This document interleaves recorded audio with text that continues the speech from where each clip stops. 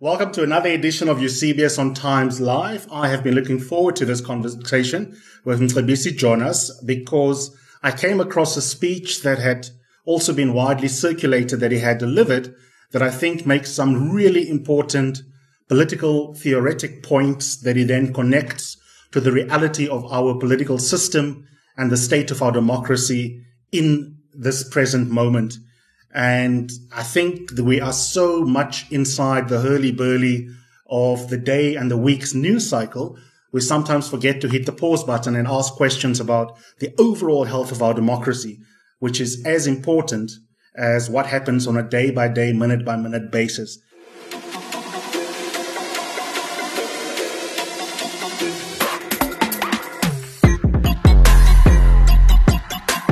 You're listening to Eusebius on Times Live.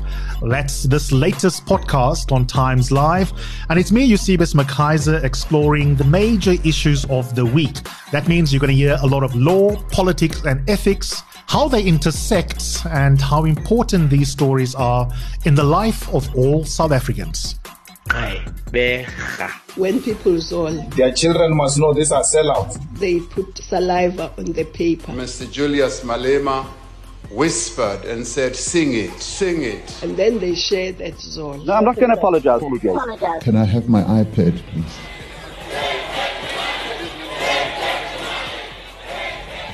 So they stole it.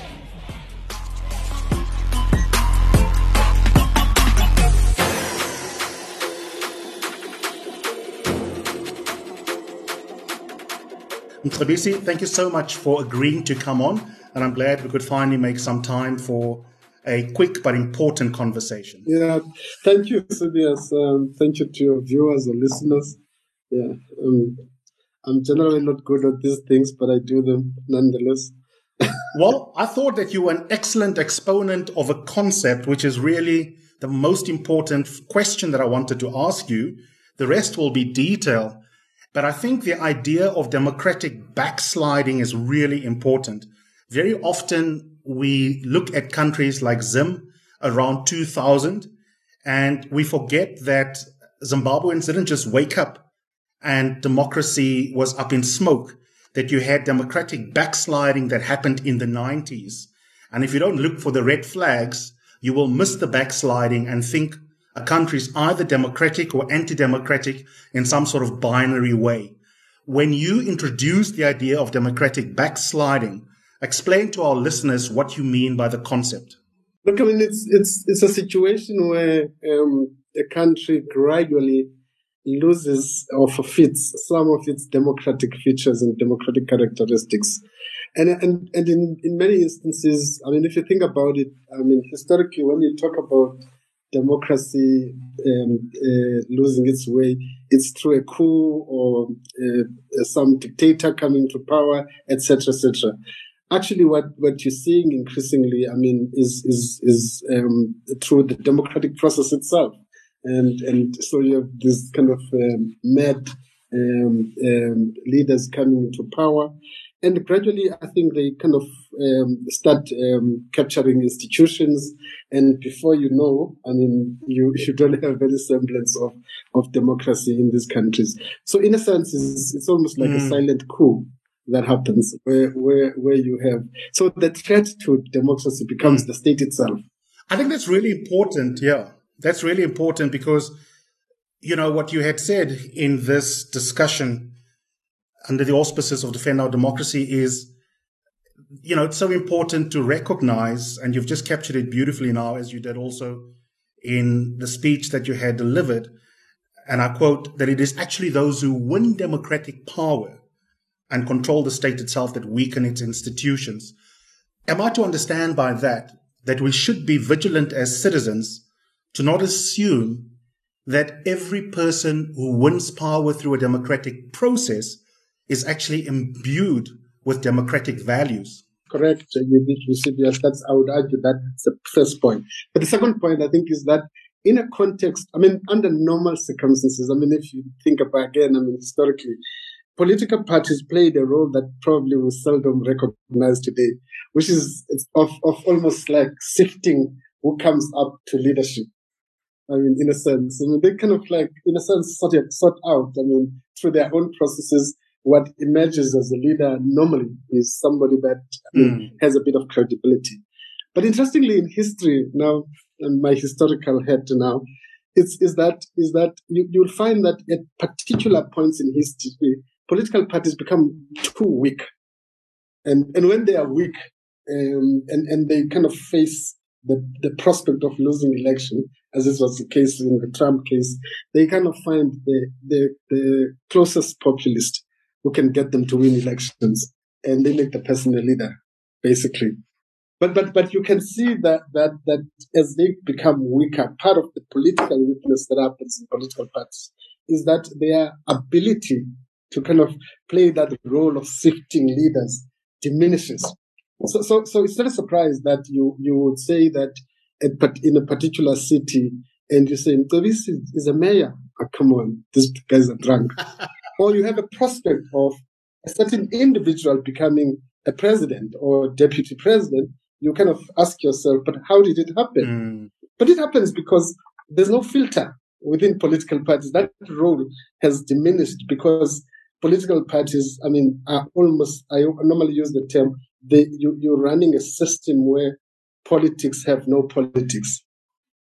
So there's no kind of philosophical orientation. There's no integrity test. That happens, and so all of those things are weakened completely. And if you go back in history and think about Hitler, the rise of Hitler, it was actually in the same context. Mussolini, it was in the same context, and of course in the recent history, I mean Bolsonaro and Trump, etc. The political parties have almost like stagnated to a point where no new ideas are being generated. Conferences are generating the same old ideas and old ideologies, etc. No response to the real challenges they are facing. The danger with that situation is that anybody is fit for leadership. Absolutely.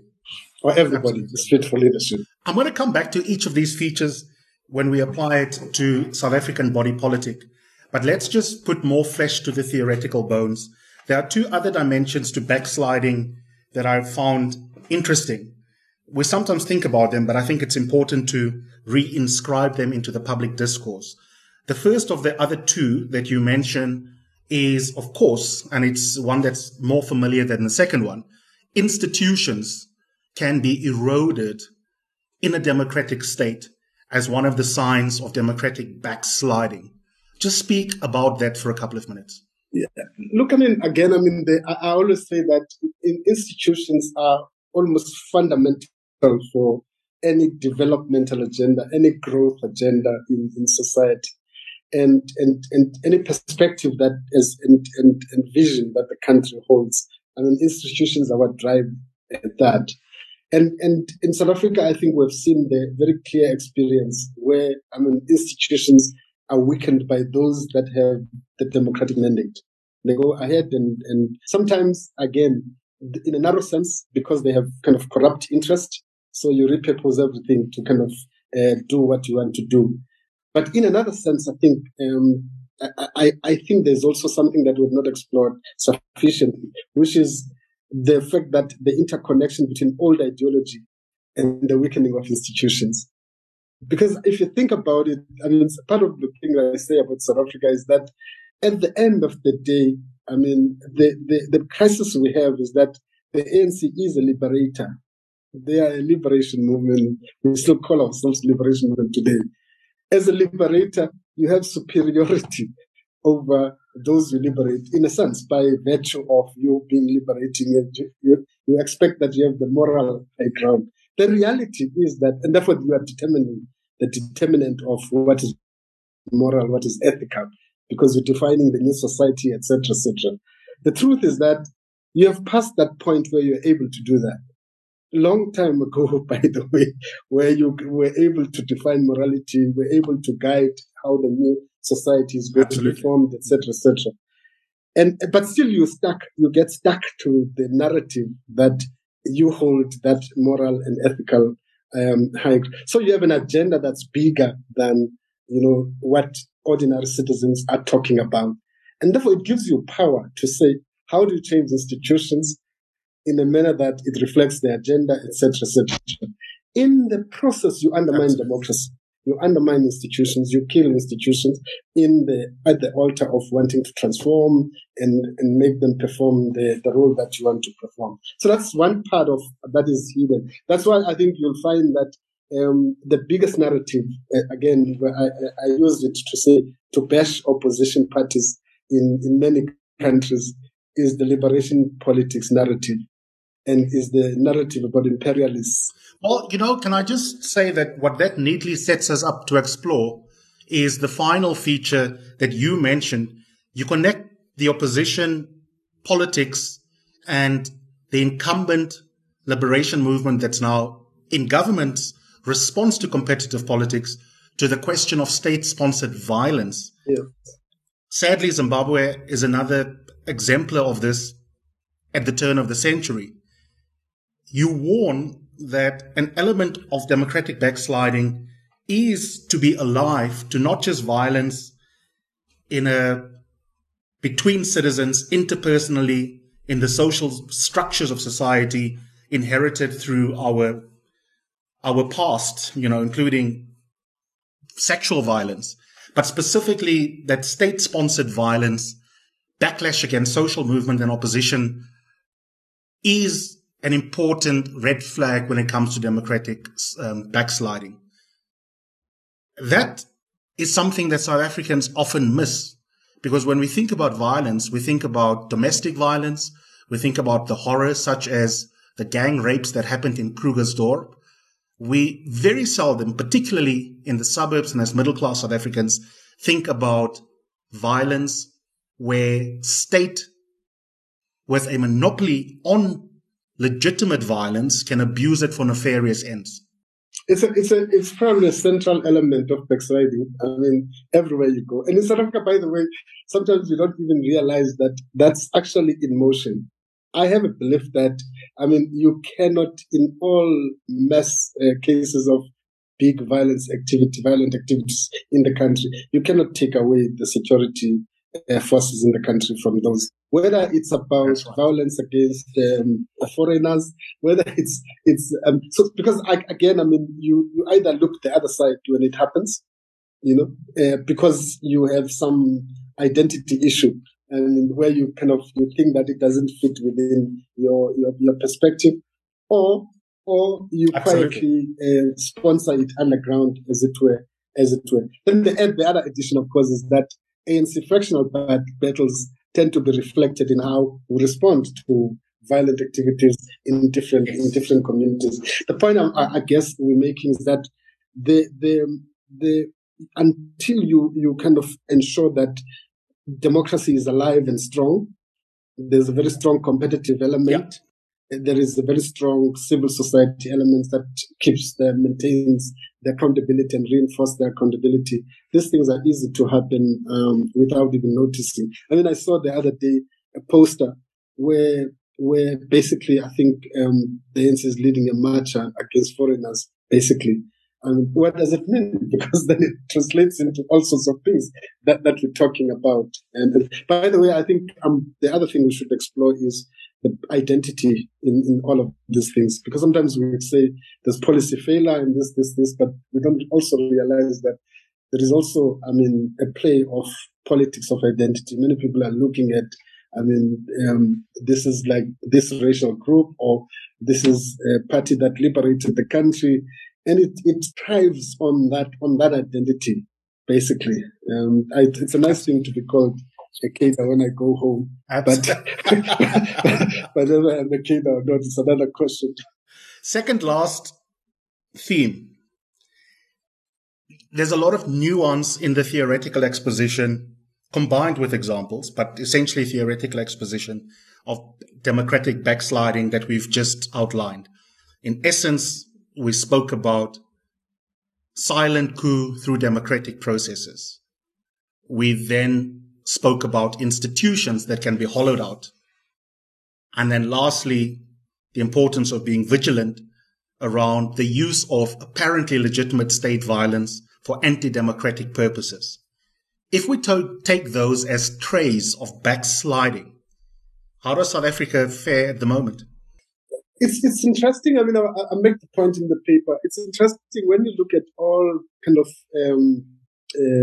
agencies, rating agencies on democracy. South Africa rates very well, but all of them are quick to say that the signs of decline are strong. I mean, the rate of the weaknesses in the state are likely to undermine the levels of corruption, the rise of populism, even in the ruling party, etc., etc. All of those things. I mean, if you think about it, I was actually looking at. Unfortunately, I didn't attend the National Policy Conference, but I think when looking at and hearing the discussion, you actually realize that actually it was like almost like sitting in Sun City discussing Soweto, because in essence, I mean, the issues that are topical and the level, the urgency with which we should be dealing with some of these issues doesn't come through in what is being reported as the major focus of the policy conference. 100%. And I assume by Sun City you don't mean the prison. No. I mean, it's almost like it's almost like eating steak and then talking about poverty. Well, I mean, that then raises a fundamental question, because the reason, and this is my last question, and it's a big one, I'll give you 3 minutes to speak into it. The reason why you focused on democratic backsliding at all was because your starting point, and I really wish you could help out your comrades or former comrades, because they pretend to care about organizational renewal, but the discussion paper around it was intellectually appallingly weak. Your starting point for thinking about renewal is to ask what is backsliding, because unless you understand backsliding, you can't map out a program of renewal. Is it still feasible at this stage, specifically for the African National Congress, and then the ANC-led state, separate from the party, to be able to renew away from these characteristics of backsliding? Yeah. Look, I wanted to make one point, though. I mean, again, maybe it's a conceptual point I want to make, is that my thesis is that part of the weakness in the conversation on ANC renewal is that you can't, ANC is a product of a context, a historical context, and a historical moment, basically. So it is that moment that created what we actually got to know as ANC. And then I'm talking about in its philosophical sense, in its focus in terms of agenda, etc., etc. It was a product of that context. The problem with the discussion on ANC renewal today is ahistorical. It's almost like looking at like organizational renewal, but looking internally at maybe if you introduce principle A, B, C, D, and if you run this education program, you will have a better outcome. The truth of the matter is that the question that should be asked fundamentally is, what is the political and economic historic moment that we are in? And what kind of a vehicle, liberatory vehicle, if you use the term liberatory vehicle, does it require? Because once you then resolve that question, the rest is easy to plug in, as it were. So you have a crisis of vision to begin with, and you have a crisis of perspective in understanding the historic moment that we are in. And in order to understand the historic moment is also to look at globally what's happening. What are the global forces that are operating? Where is the world going? What are the trends that we're seeing? How does the world look at us? And how do we fit ourselves into the global agenda? And how do we influence and shift it? For what purpose? What is the class structure of the new South Africa we're building, given the dynamics that we have? I'm saying that discussion is absent in the renewal to begin with. So you almost like taking, and again, forgive me for the terminology, you're taking a completely ahistorical view of thinking that you would be able to renew the ANC without a kind of building that vision and understanding the context, and also understanding that it is a motive. That's the term we used to use. It is a motive force of history. And that's critical, because as a motive force of history, you've got to understand the history itself first because before you can become effective as a motive force. So the discussion for me is again tinkering at best, and secondly, it also reflect the political degeneration that we are in. As it were. I mean, even if you talk about a private company, people will start looking at where the economy is going, what sectors are we looking at, etc., etc. How do we plug ourselves into it, and so on and so on. But if we are talking about something that's supposed to change society, redefine it, at least better understand what society are you changing. Better tell us what that society is. Better tell us what the world looks like, because that's what you are actually. So this renewal agenda is a completely internal, absolutely inward looking in its nature, and conceptually I have a problem with that. The second part is that you do not use to solve problems, and I think somebody raised them. It's a big quote everybody quotes about. You can't use the same instrument that created the problem to solve the problem. So somehow I think you do need to think a bit out of the box about how you should think about it. Can I ask you just on that though? You've been so brilliantly precise in the conceptual analysis.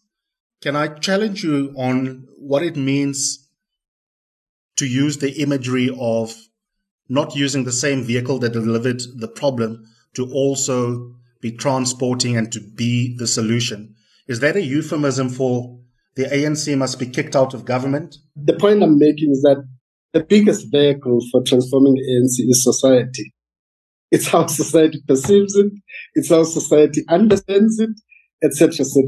So I would say that if you're really seriously thinking about renewal, the process should say it's almost going back to society and mobilize society and engaging society in a bigger conversation, etc., etc. Out of that, you probably come with what you think will be the right vehicle to drive the agenda. At the moment, think about it. In many places, people join the branches because there's nothing else to do. They become councillors because there's no other work they can do.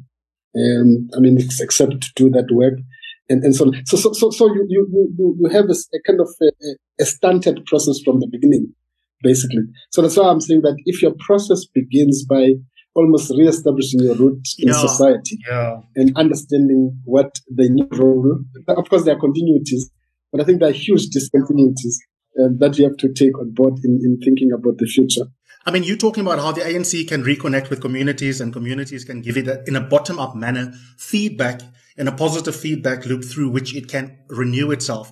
But all of that you've said in the last 3 minutes is premised on the following, that the ANC must exist. It doesn't need to exist. If it doesn't serve us instrumentally in the state, why should any ANC branch, let alone society at large, be vested in renewing the ANC at all? It's okay if the ANC dies an historical death in this moment. No, look, I guess there are two things. Looking at the actual existing ANC, and that's what we're talking about in essence. But again, there's one way of looking at it. I'm talking about at a conceptual, philosophical level, society needs to be organized in some form or shape. And I'm saying if the ANC wants to continue to play that role, renewal becomes important. That's for me immaterial. It becomes important. And now that it has started talking about that that issue, it becomes probably even more relevant, maybe for them to think that it's just a tinkering exercise that they must do. And again, the idea that I'm probably the biggest proponent of is the idea of a broad front. Basically, where you activate and mobilize citizens and start really engaging them in ways that really actually brings accountability to levels that we've not been able to bring them today. And whether that then translates into political power, that's not but it at least ensures that whoever gets political power, there is this safeguard that you have in moving forward. But again, the agenda for society to go forward and protect democracy, it needs different forms of organizations. It needs different forms of leadership. It needs different forms of agenda. Now you can make your own conclusions.